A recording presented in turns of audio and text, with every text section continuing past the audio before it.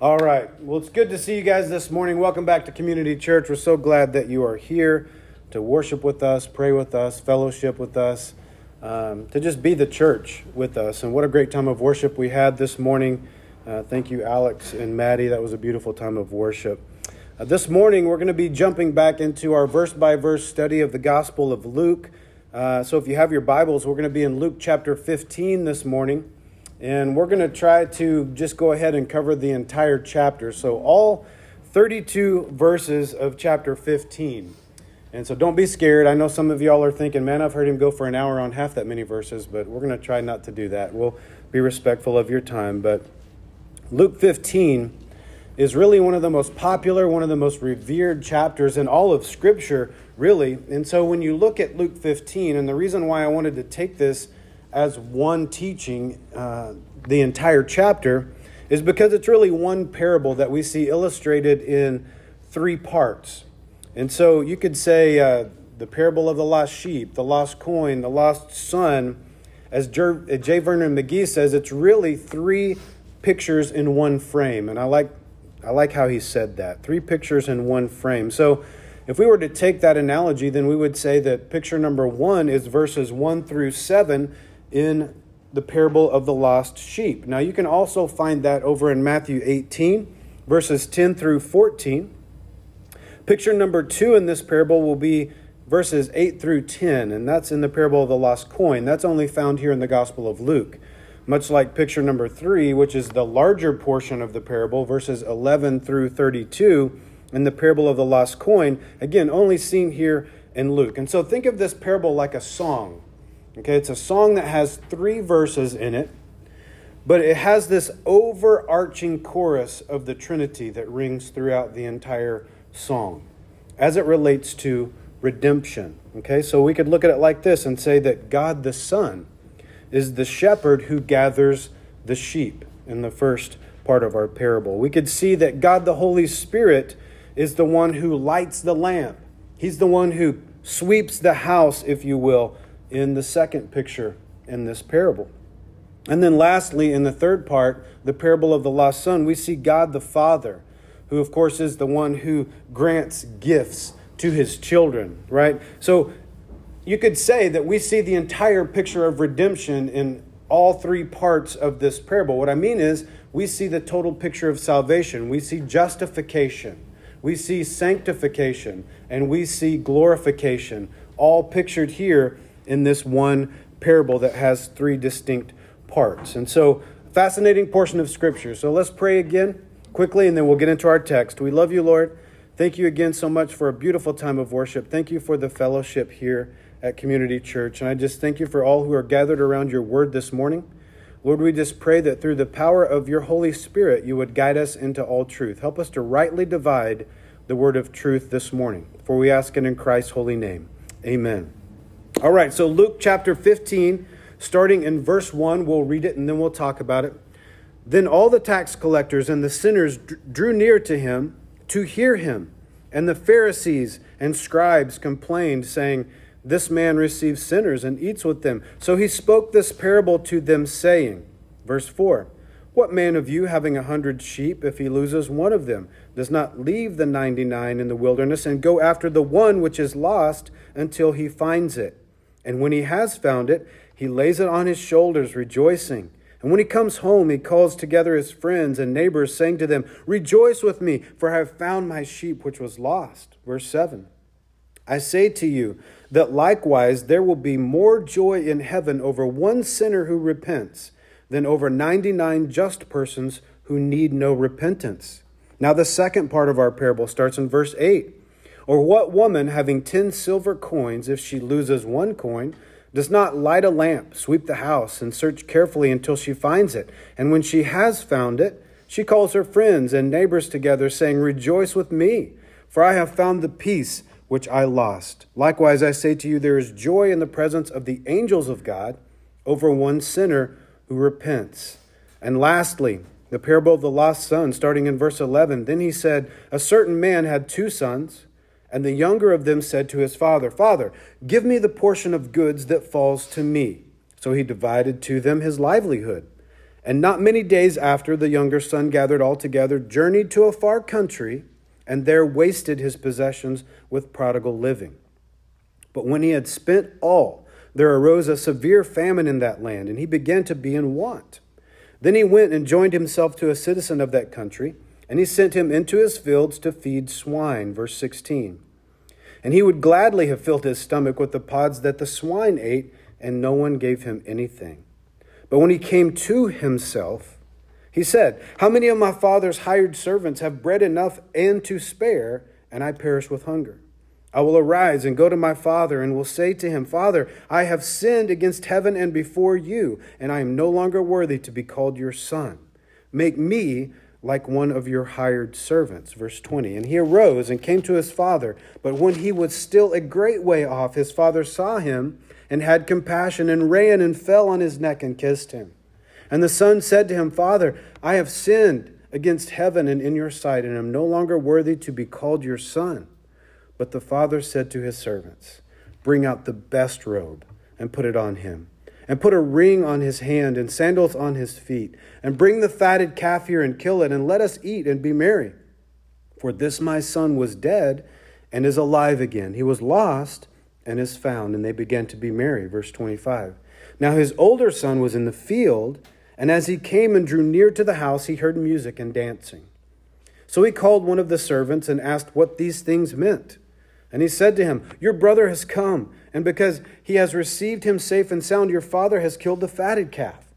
But he was angry and would not go in. Therefore his father came out and pleaded with him.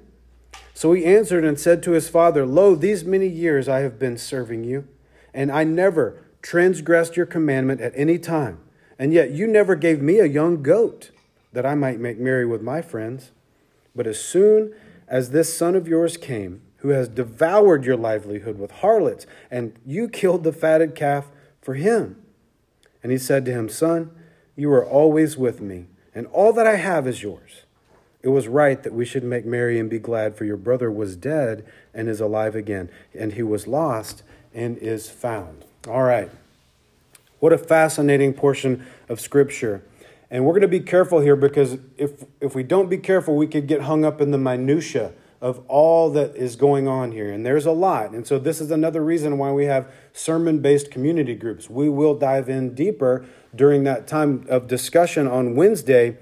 But we could wrestle with this idea of, is this talking about God's sovereignty? Is it talking about man's free will? Is this talking about saved people? Is it talking about lost people? And so just, I guess, frankly, right off the bat, I would say my answer to all of those questions is yes.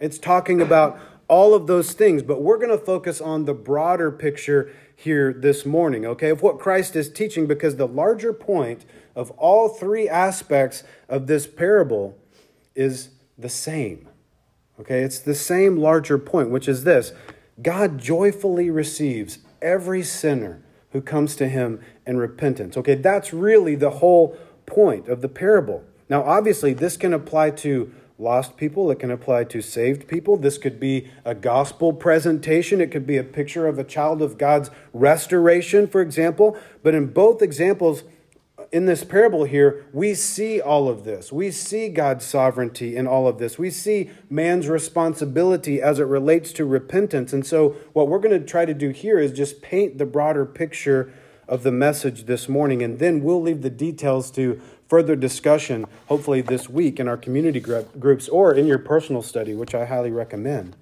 But after Christ had given the multitudes around him the true cost of discipleship. It's been a while since we've been in Luke, but we left off in Luke 14 with Christ talking about the cost of discipleship, right? And he gave them a warning, right? This is hard. You're going to have to come, if you want to come after me, you're going to have to take up your cross, which is an instrument of death, obviously, right? I'm going to have to die to my wants and my desires and those things and follow Christ completely. So Jesus gives them a warning at the end of that teaching for those who do not forsake all and follow him, right? And he concluded that message by saying, he who has ears to hear, let him hear. That's Luke 14:35. And then look what happens next. Here we see the first part of our parable in verse 1. Then all the tax collectors and the sinners drew near to hear him. So the tax collectors and the sinners are the ones who actually had ears to hear, right? They were the ones who responded to the Lord's command here. Christ had just said, he who has ears to hear, let him hear. And now all of these tax collectors and all of these sinners pull up close and say, we're listening. We're listening. Verse 2. And the Pharisees and the scribes complained, saying, this man receives sinners and eats with them. Okay, so here we see that the Pharisees and scribes did not have ears to hear, did they? Why not? Well, because they were complaining, right? They were complaining. It's hard to hear the word of God when we are complaining, right? Hearing involves using our ears, not our mouth. James 1:19. But the religious crowd here, they really had no intention of hearing Christ anyway. They only wanted to harm Christ. That was their intent. But little did these guys know, these elites, these religious elites here, little did they know how true their statement really was. Because Christ not only received sinners and ate with them in the physical sense, it was actually far more than that, right? This statement was even more true in the spiritual sense. See Revelation chapter 3, verse 20, for example. Verse 3, so he spoke this parable to them, saying, again, this is one parable in three distinct parts. Okay, the word parable here in verse 3 is singular. So this is one parable in three parts. Now, if you're not familiar with what a parable is, basically it's just an earthly story with spiritual meaning. Okay, that's all a parable really is. Verse 4, what man of you, having 100 sheep, if he loses one of them, does not leave the 99 in the wilderness and go after the one which is lost until he finds it. So here, Christ uses a man as his illustration. Personally, I don't see a lot of significance in that, except for the fact that, of course, men were shepherds during this time. And we know that this man was a shepherd because he had sheep, right? And so the spiritual meaning, I guess you could say, to the first part of this parable is we see the work of Christ here. We're beginning to see the work of Christ in the first part of this parable in how he shepherds his sheep. Okay, that's the spiritual meaning. Christ is, in fact, the great shepherd. We see it in Psalm 23. And his children are, of course, the sheep. Verse 5. And when he has found it, he lays it on his shoulders, rejoicing. So, the shepherd's job is to find his sheep. In Matthew chapter 10, verse 6, Jesus commanded his 12 disciples, he said, but go rather to the lost sheep of the house of Israel.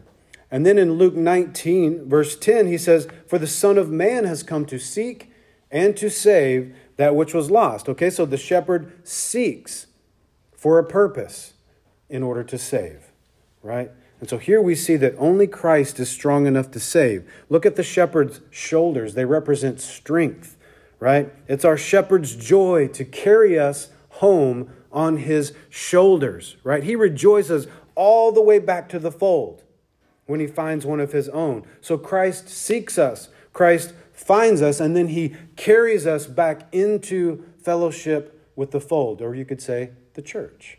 Right? Nobody is walking into heaven on their own accord. We must be carried by Christ. It's not by our works. It's not by our strength or by our might. It's by the work of Christ. And so we are carried into the presence of the Father by Christ our Lord. Verse 6.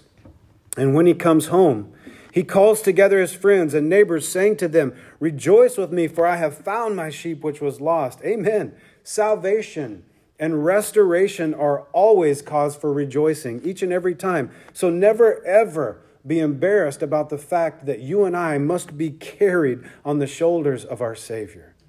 That is no reason for embarrassment, right? He must carry us back into right fellowship with our Father. So some people tend to get shy about that. Some people tend to get a little embarrassed over their sin and so on. But let me just give a little bit of information here that might be helpful to you if you're in that camp. We're all sinners. Okay, all of us in here, right? We're all sinners. We're in that same boat together. So there's no cause for embarrassment, right? None of us can stand on our own two legs. None of us can work our way into the presence of the Father. We must admit that we're sinners and be carried by our Savior back into the fold. We all need to be carried on the shoulders of Christ. And so my salvation, my restoration, if you will, should never, ever be viewed as a cause for secrecy, for example, right? It should be a cause for celebration. like we see here. Verse 7. I say to you that likewise there will be more joy in heaven over one sinner who repents than over 99 just persons who need no repentance. So, who had the ears to hear? That was the tax collectors. That was the sinners, right? Now, who done all the complaining? That was the religious elites. That was the Pharisees. That was the scribes. They were self-righteous. You could say that they were just, but in their own eyes. Okay? This was completely in their own eyes. They were self-righteous. Okay? Therefore, they excluded themselves really from having ears to hear. Now, of course, what they had was only an outward form of godliness, right? Matthew 23:28. But I want you to notice something here. Excuse me. And by the way, if you shook my hand this morning, I'm not sick. It's my allergies, okay? They're really flaring up on me this morning. I apologize. But notice that there is joy in heaven when even just one sinner repents, okay? Now, I got to tell you, this might be the only reason that I want to get to heaven before the rapture. Right here. And trust me, I hope the Lord comes back before I'm done teaching this morning. Okay, I do.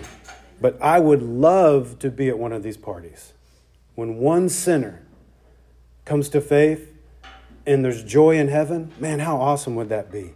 I think that would just be amazing. When one person puts their faith in Christ, there's joy in heaven. That's pretty fascinating to me.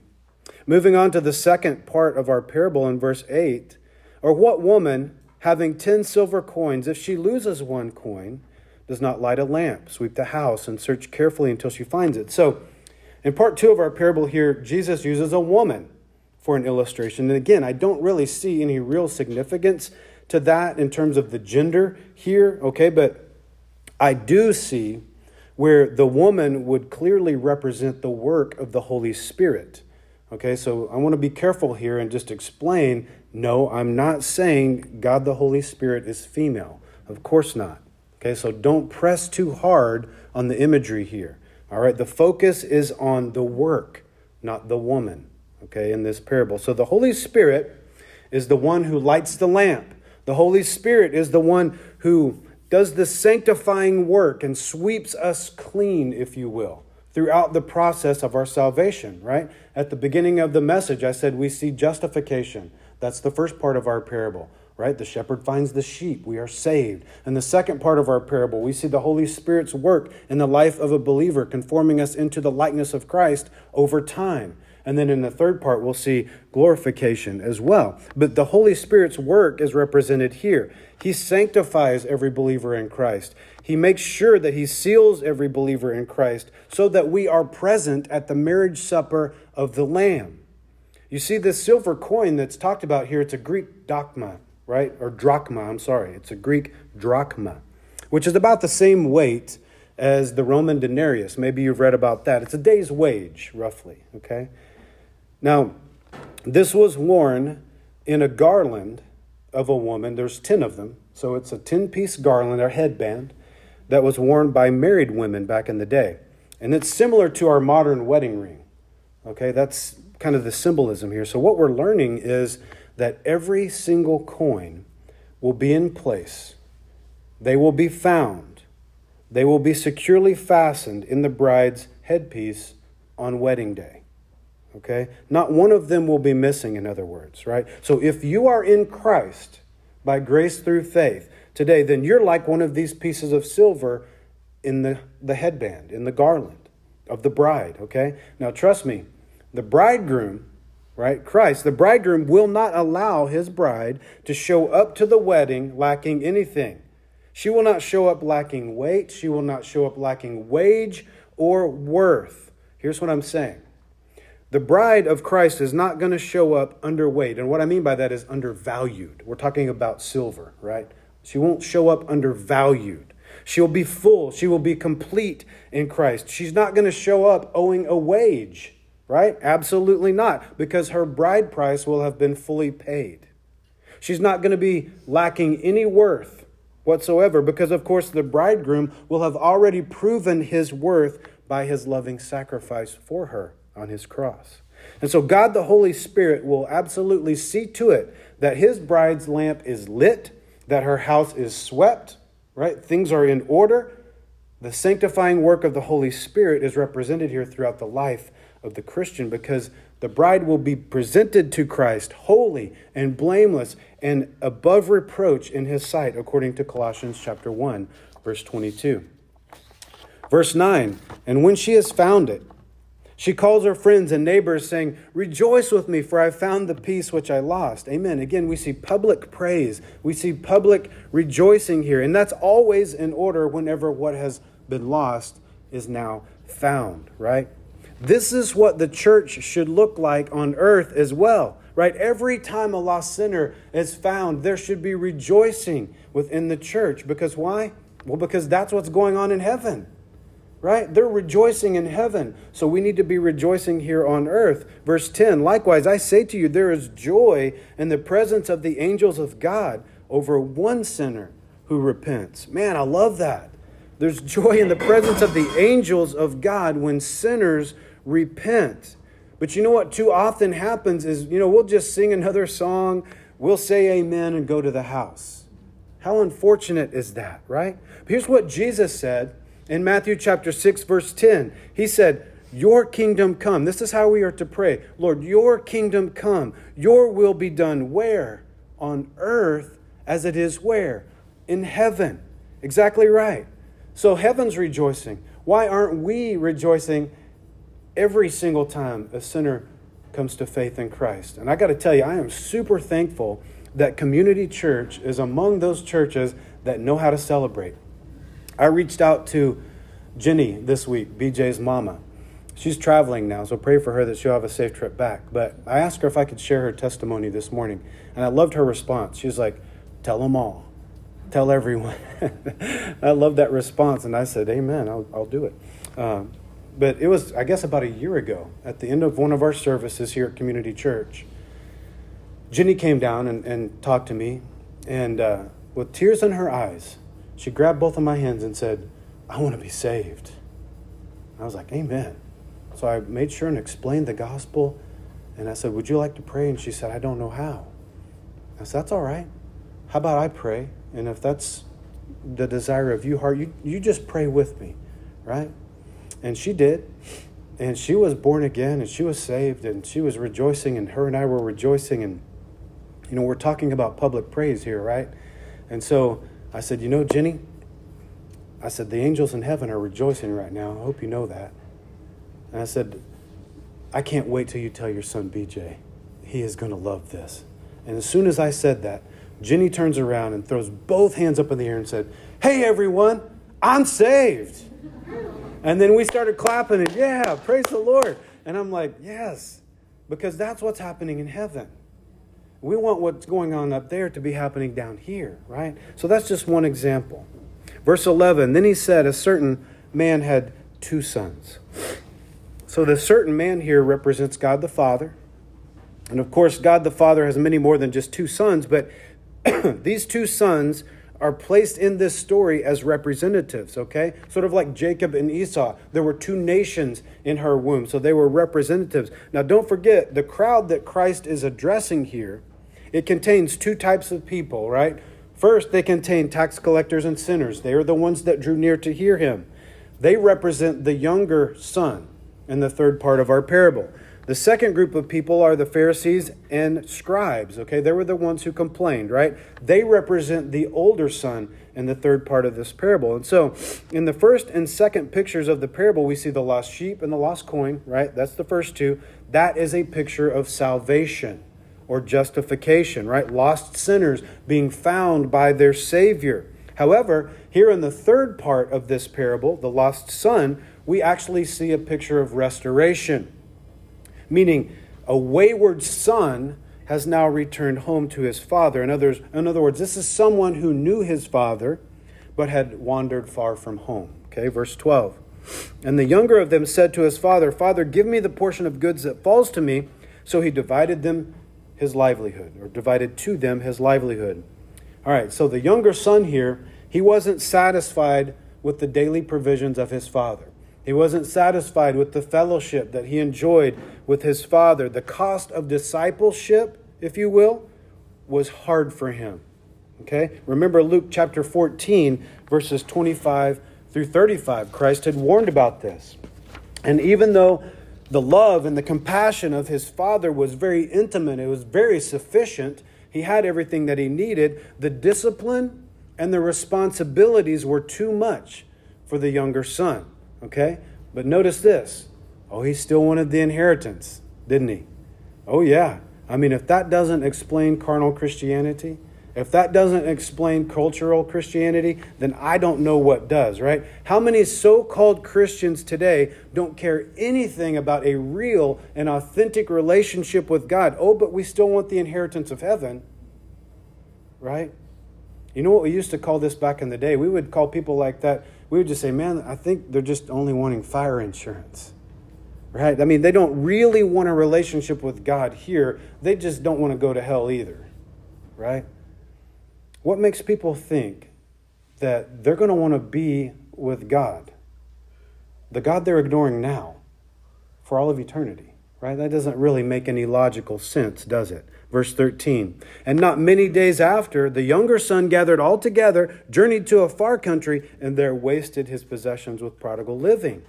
So this younger son head out. He went to the far country and he wasted his possessions on prodigal or literally dissolute living. Okay, this means that he lacked moral judgment. He lacked moral restraint, and he indulged in all kinds of, sensual pleasures and vices and so on. But what we see here is that sin always works best in solitude, doesn't it? Privacy, far places, away from the Father.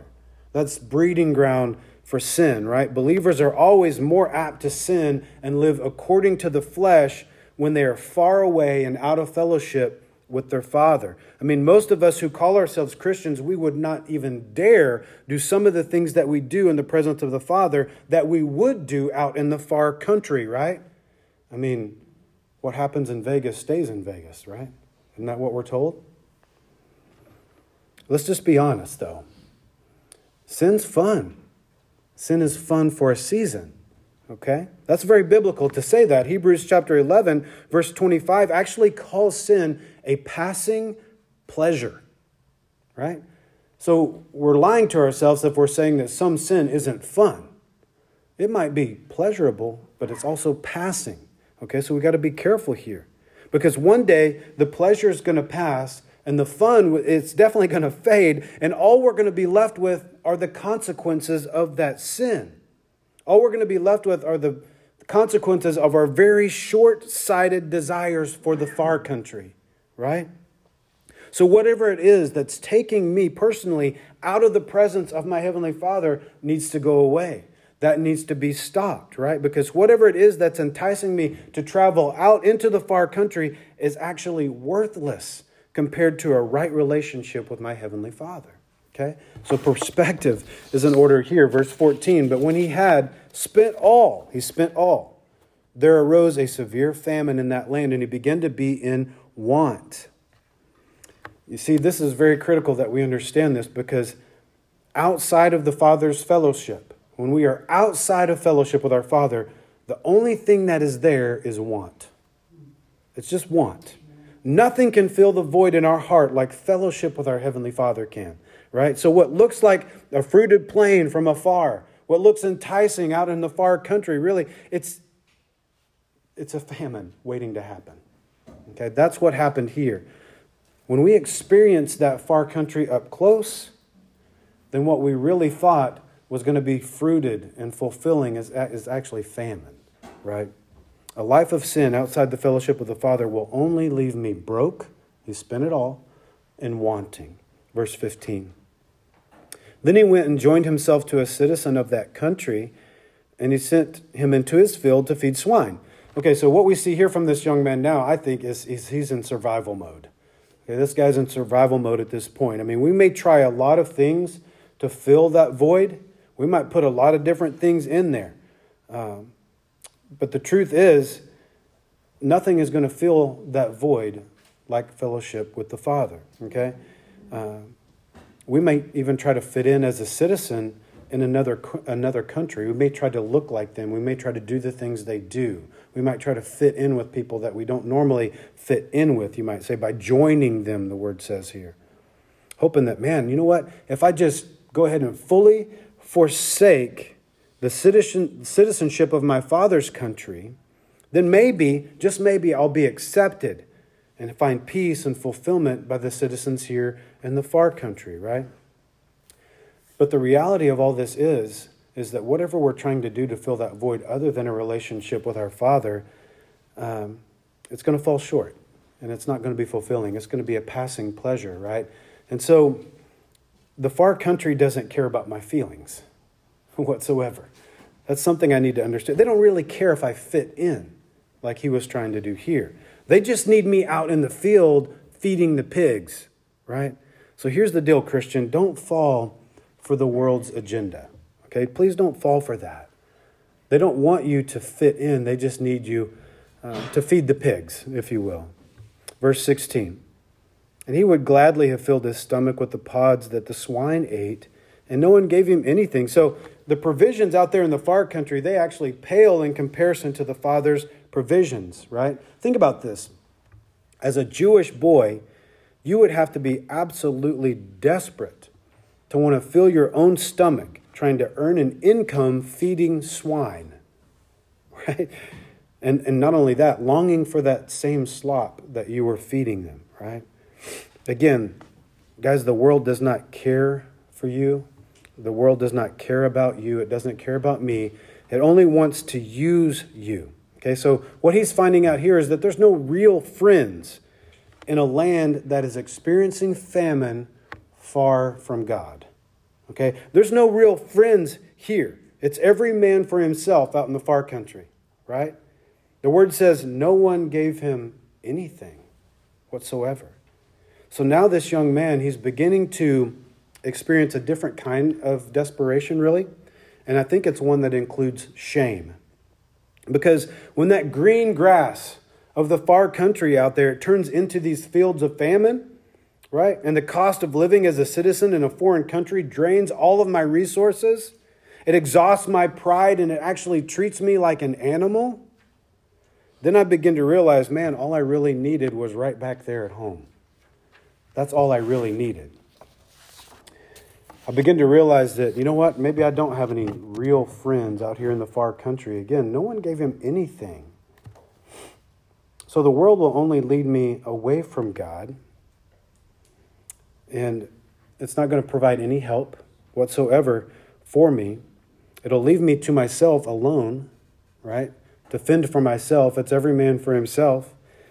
James chapter 4, verse 4 speaks to this. It says, adulterers and adulteresses, do you not know that friendship with the world is enmity with God? Whoever therefore wants to be a friend of the world makes himself an enemy of God.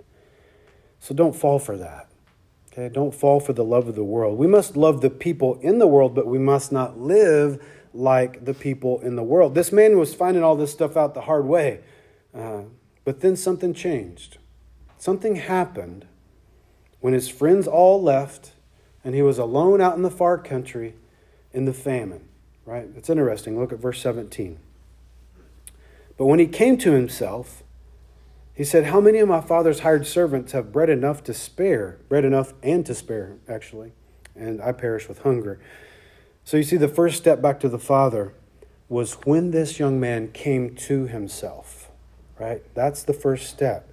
So one of the things we see here is just how much sin really clouds our vision and impairs our thinking, right? It changes our perspective about who our Father is and all that He's provided. But God, in His grace, will sometimes bring a famine to get us back into fellowship with Him, right? Sometimes it's only when we're far from God that we actually come to ourselves, right? You've heard the old saying, it's only when I hit rock bottom that I look up, right? That's kind of what we see here. Okay, when sin has separated me from the Father, then repentance is the only way home, right? It's the only way home. Repentance is now, it's a change of mind. That's literally what that means. And so that's what we see here. This man, he began to think clearly again. He came to himself. He snapped out of it, right? His intelligence reasoned that his life was much, much better back home with the Father. Listen to Isaiah chapter 1, verse 18. We read it last week as well, but it's applicable here. It says, "Come now, let us reason together. Let us reason. Says the Lord, though your sins are like scarlet, they shall be as white as snow. Though they are red like crimson, they shall be as wool." Yeah, so how reasonable would it be to remain trapped in the far country, struggling in sin, when even his father's servants had plenty of bread and were sharing some of it, right? And when he had nothing. So that wouldn't be reasonable at all to stay out there. And then notice what happens next. After he came to himself, okay, when he had this change of mind, right, we know that it was actual repentance because we also see a change of direction. And that's important, right? In other words, his actions followed his intellect. This wasn't just a mental assent of, yeah, I need to go back to the Father. No, he put feet on his faith and changed his direction and went back home to the Father. Okay, so here's my understanding of what Christ is teaching us here, at least in the third part, okay? Now, I can clearly see an application in regard to salvation here, but to me, what this whole scenario suggests and really strengthens is the doctrine of eternal security. Okay, in other words, when somebody comes to Christ, someone has repented of their sins and they've placed their faith in Christ, then they are saved for all of eternity. That's what we call, quote, the doctrine of eternal security. Okay, now, can that person still sin? Absolutely. They can absolutely still sin. I mean, the prodigal son took his eyes off the Father and he placed them on the far country. That's sin. Okay? But why didn't he just stay in the pig pen, though? Have you ever thought about that? Why didn't he just stay in the pig pen? Why did he ultimately come to himself? I mean, why couldn't he just find another way to keep enjoying those passing pleasures and just remain in the far country as a citizen of that country? Well, I think I can tell you why. And it's because this young man's nature was that of his father, not a pig, right? He had the nature of his father, right? He was his father's son. And those who have known the love and the compassion of the Father, meaning those who have been saved, can no longer find lasting comfort or lasting contentment out in the far country. And so they come home. When they come to their senses, they come home, right? Pigs love pig pens, right? That's for sure. But children who have known the love of their Father cannot find lasting satisfaction outside of a loving relationship with their Father. That's what's happening here. I mean, sin might be fun for a season. Yes, that's true. But children who are truly saved find their way home to the Father for a reason. And it's because they can't find true joy. They can't find that eternal hope. They can't find that lasting peace except through a right relationship with their Father, right? One that is in fellowship and not out of fellowship, right? And so when this prodigal son's heart is finally broken over his sin, he longs for restoration. And it's beautiful. Verse 18, "I will arise and go to my father, and I'll say to him, Father, I have sinned against heaven and before you." Again, repentance is always the first step back to the Father. Okay? You might be 150,000 steps out there in the far country, but restoration is only one step of repentance back toward the Father. He came to himself. He realized that he had sinned, and then he rose up and he went, right? In other words, he changed his mind and then he changed his direction. He changed his mind about what? His sin. He changed his mind about his sin, and he agreed with God about that. He agreed with the Father about what sin actually is, and then he turned away from that sin and went home. Verse 19, "And I'm no longer worthy to be called your son. Make me like one of your hired servants." And so here we see that humility is very, very necessary to true repentance. Okay, listen to Psalm 84, verse 10. "For a day in your courts is better than 1,000. I would rather be a doorkeeper in the house of my God than dwell in the tents of wickedness. Amen. You see, a humble, repentant heart, and one that's contrite, man, we just want to be nearer to God at that point, right? A heart that is in rebellion wants to be far from God, but a heart that is humble and contrite wants to be restored. One that has changed its mind and its direction wants to come home, right? And so restoration is a result of that humble repentance. Verse 20, and he arose and came to his father. But when he was still a great way off, his father saw him and had compassion and ran and fell on his neck and kissed him. Wow. What a beautiful picture. Now, the Mosaic law gave permission for a father to stone a son to death who had disrespected him like this.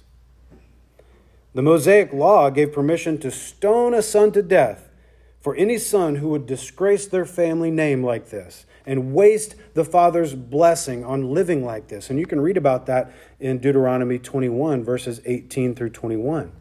Now, I'm sure that might sound pretty harsh to a society like ours where children now run the home, right? But I don't want you to miss the beauty here.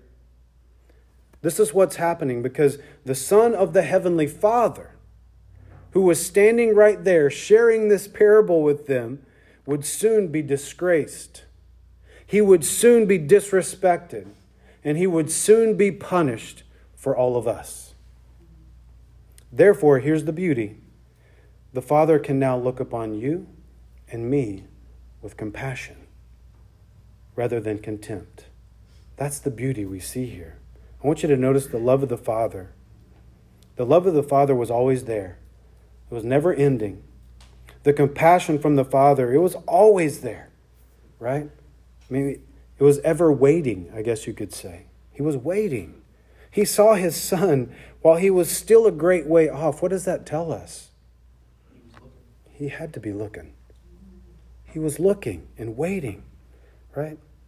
What a beautiful picture of the love of our Heavenly Father. But notice something else here, very important. The one thing that the Father did not do. What's something that the Father did not do? We know that he was looking, he saw him, he ran, he fell on his neck, he kissed him, but what did he not do? He did not follow the prodigal son into the pig pen. Right? The Father did not follow the son into the far country. Look, the shepherd was seeking the sheep, verse 4. The woman was searching for the coin, verse 8. But the Father waits. The Father watches for his wayward children. That's a big difference.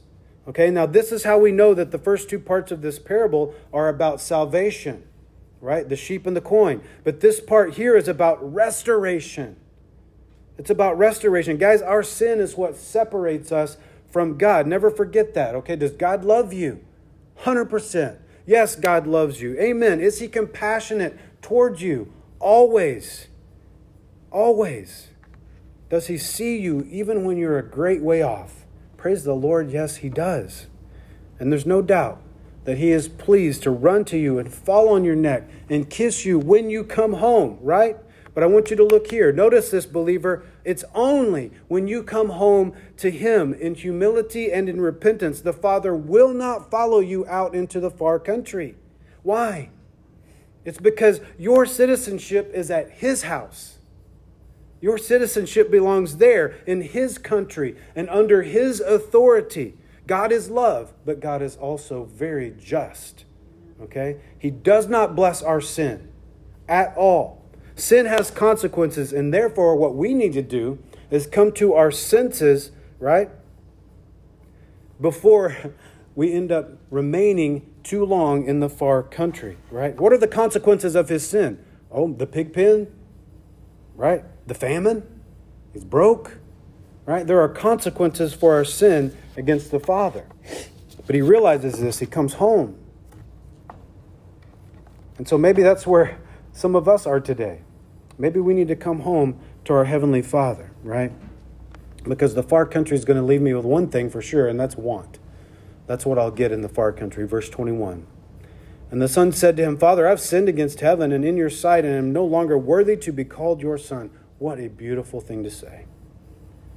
You see, the worth that we have here as believers, it's never self-worth, right? That's not what he's saying. We understand that we are not even worthy of the Father's love, right? So the worth that you and I have as believers, it comes from the undeserved love given to us by our Heavenly Father. He freely gives us his love because of the sacrifice of his Son, right? Romans 5:8, they read it this morning. But God demonstrates his own love toward us in that while we were still sinners, Christ died for us. So the truth is, we're not worthy to be called sons and daughters of God, but yet God established our worth. God did that by demonstrating his love through the sacrificial death of his Son on the cross. Right? So that should make it clear to every single one of us in here this morning just how much you're worth in the eyes of your Heavenly Father. Verse 22. But the father said to his servants, bring out the best robe and put it on him, and put a ring on his hand and sandals on his feet. So this is what restoration looks like. I love that, right? Bring out the best robe. Notice, this robe had been hanging in the closet. It wasn't given away. How many opportunities would there have been to give away the best robe? But it wasn't given away. It was held back. It was held back for his Son, waiting on him to come home. Now the ring, it represents sonship, okay? Or you could even say maturity. So what we're seeing here is that the Son had grown up. Okay, he's done some growing up out there. And the feet that were once scarred by just trouncing around in the pig pen are now covered and protected and shod by the sandals given to him by his Father. Ephesians chapter 6 verse 15 says, and having shod your feet with the preparation of the gospel of peace. Amen. You see what's happening here? The gospel of peace reminds us that we didn't do anything whatsoever to earn the gift of salvation. It had to be given to us by the grace of our Father. Verse 23, and bring the fatted calf here and kill it, and let's eat and be merry. Amen. Let's go. I mean, there's never been a party like this out in the far country. Right? He was used to partying, but there was never a party like this. I mean, this young man's best day as a prodigal could not compare to being treated like a prince in his Father's kingdom. Verse 24. For my son was dead and is alive again. He was lost and is found. And they began to be merry. Now, this is where some people will say, well, okay, now see here, the younger son, well, he lost his salvation. Or maybe he was never even saved to begin with, right? And if you have that view, that's okay. We can still be friends. I just respectfully disagree, okay? And here's why. Because the Word of God says that he was his father's son.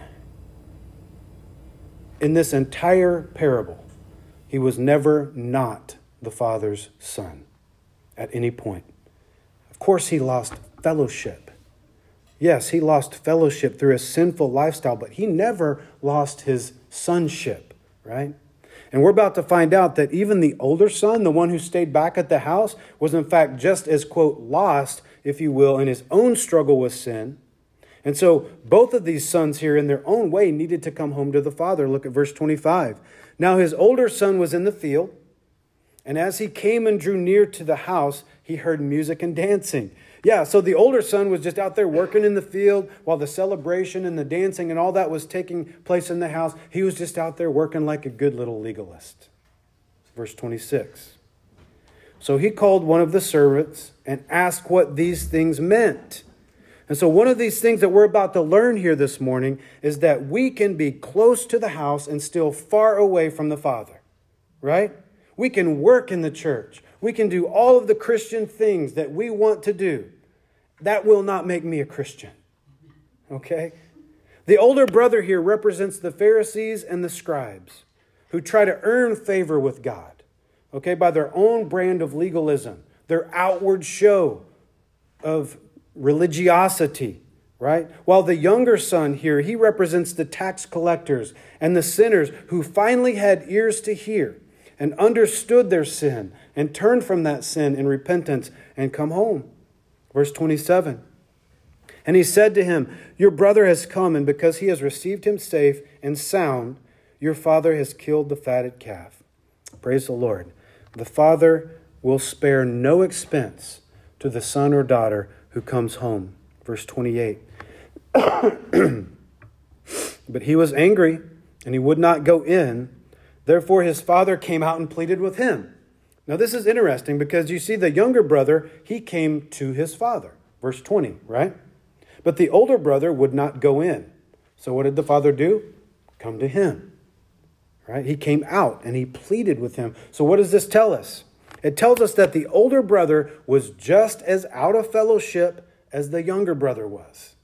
They were both out of fellowship with their father. He just tried to look more righteous about it.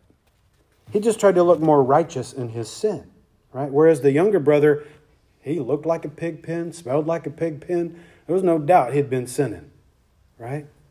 He was out in the far country. But the older brother, he had this appearance of holiness right there at home. But in reality, he was just as sinful. He was just as entitled as the younger brother. And so he might as well have been out in the far country because that's exactly where his heart was. His feet were at home, but his heart was out in the far country, right? Jesus might have said to him, he didn't, but he might have called him a whitewashed tomb. He had called other legalists that in Matthew 23:27 because they just had an outward appearance of holiness. But on the inside, what does he say? They were full of dead men's bones, right? Verses 29 and 30. So he answered and said to his father, Lo, these many years I've been serving you. I never transgressed your commandment at any time, and yet you never gave me a young goat, that I might make merry with my friends. Verse 30. But as soon as this son of yours, it wasn't his brother, right? It was this son of yours, who came, has devoured your livelihood with harlots. You killed the fatted calf for him. Okay, so here we see a different kind of party. Right? This is a pity party, okay? We cannot let self-righteousness creep into our relationship with our Heavenly Father. Don't do it. The older son never deserved any more than the younger son did. Okay, both of them were completely unworthy of the Father's love and his inheritance. It was only by the Father's grace that either one of them had anything. Okay? The difference is, at this point, the younger son had figured that out. Verse 31. And he said to him, Son, you're always with me, and all I have is yours. Yeah, so the truth is, the older son, he could enjoy the same celebration as the younger son. All he had to do was come to himself, right? And return his heart to where his feet had always been. Jesus said in Matthew 15:8, These people draw near to me with their mouth, they honor me with their lips, but their heart is far from me. That's what Jesus said. Verse 32, It was right that we should make merry and be glad, for your brother was dead and is alive again, and he was lost and is found. So in closing, just a couple of things to think about. Maybe you're more like the younger son this morning. I mean, maybe you've lost your way a bit. Maybe you've wasted too much time out in the far country. Maybe you've never known the love of the Father. Maybe you need to come home for salvation, right? Maybe you currently find yourself still in the far country. If that's you this morning, then I just want to encourage you to come home. Come home to the Father, right? He's been waiting for you. Make no mistake about that. Maybe you're more like the older son this morning. Maybe you haven't really wandered off physically into the far country. Maybe you've been a decent human being your whole life. Maybe you still do churchy things and, you do all the right stuff. But maybe your heart has wandered off into the far country. Maybe you grew up in the church. Maybe you've been serving in the church for many, many years. But maybe you've reached that point where religion and routine have allowed your heart to become dull to the things of God.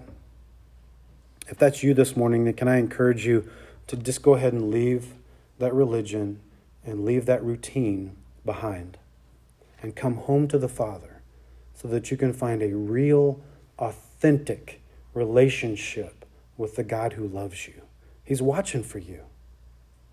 His arms are open wide. The truth is, guys, it doesn't matter how close or how far you are from the Father's house, right? What matters is your relationship with Him. Okay? And that can only come by grace through faith in His perfect Son. So I just want to encourage all of you, all of us, come home from the far country, right? Restoration, again, is only one step of repentance away. Because why? Because Jesus Christ, God's perfect Son, who, by the way, is the unmentioned third son in this parable, He has already done perfectly what neither the younger nor the older son could ever do. Jesus Christ never sinned. Although Christ came to the far country, right? This boy went. Christ came to the far country. He came here far away from His Father's house. He wasn't running from home. He was running to our rescue.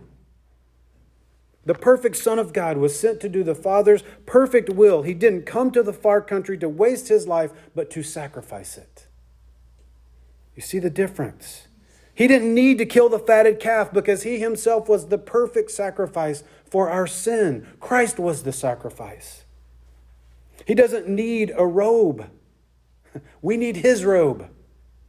We need His robe of righteousness. Christ, the Father's perfect Son, is also the perfect Prince of Peace here, and He has come to clothe each and every one of us little rebellious prodigals with His robe of righteousness so that we might grow up and mature in our faith, having our feet shod with the gospel of peace. You want peace in your heart? Come home to the Father.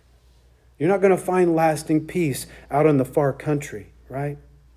So if you've never confessed your sins, if you've never trusted in Jesus Christ alone by faith for your salvation, would you do that this morning? Don't waste another day in the far country. If you're a Christian and your heart has wandered far from your Father, then it's time for us to come to our senses as well, isn't it? Maybe you have served, like I said. Maybe you've been faithful in those things, but your heart hasn't been in it. Come home to the Father this morning. His arms are open wide for you too. So just as Jesus came running to our rescue, would you come home running to the Father this morning? We love you, Lord. We thank you so much for this time in your word and in your presence among your people. Lord, would you have your way? Would you speak to every heart here and every heart that hears this message? Call us home. Help us to come to our senses, to come to ourselves. The sin that has clouded our perception of you, the sin that has clouded our perception of what pleasure is and where we can find it, Lord, please forgive us. Help us to think clearly again about what sin is and who you are, and the satisfaction that we can only find in a right relationship with our Father. Help us to stop looking elsewhere. There's no peace in the far country. There might be pleasure, but it's passing. Famine is coming. We'll lose everything we have, and all we'll be left with is want. But all we have is everything, all we need, rather, is all that you have provided in Christ Jesus our Lord. The cross is enough. The blood of Christ is enough. The free gift of salvation given by our Heavenly Father is absolutely enough. So help us to come home. Back into your presence, Lord. In humble repentance. Restore us to a right fellowship with you, Lord. My prayer this morning is that if anyone has never known the love of the Father, that they would come home, that they would turn from their sin, put their faith in Jesus, believing He's the Son of God who died on the cross for their sin and rose again so that they could have hope of eternal life in Him. I pray that they would believe that this morning and come home. I pray for the Christian out there who's struggling in sin, can't have the breakthrough, they just can't stop. Lord, that struggle is real. We need your help. I pray, Lord, that you would give them victory over that struggle, that they would not just change their mind about it, but they would get their feet moving back toward the Father and come home.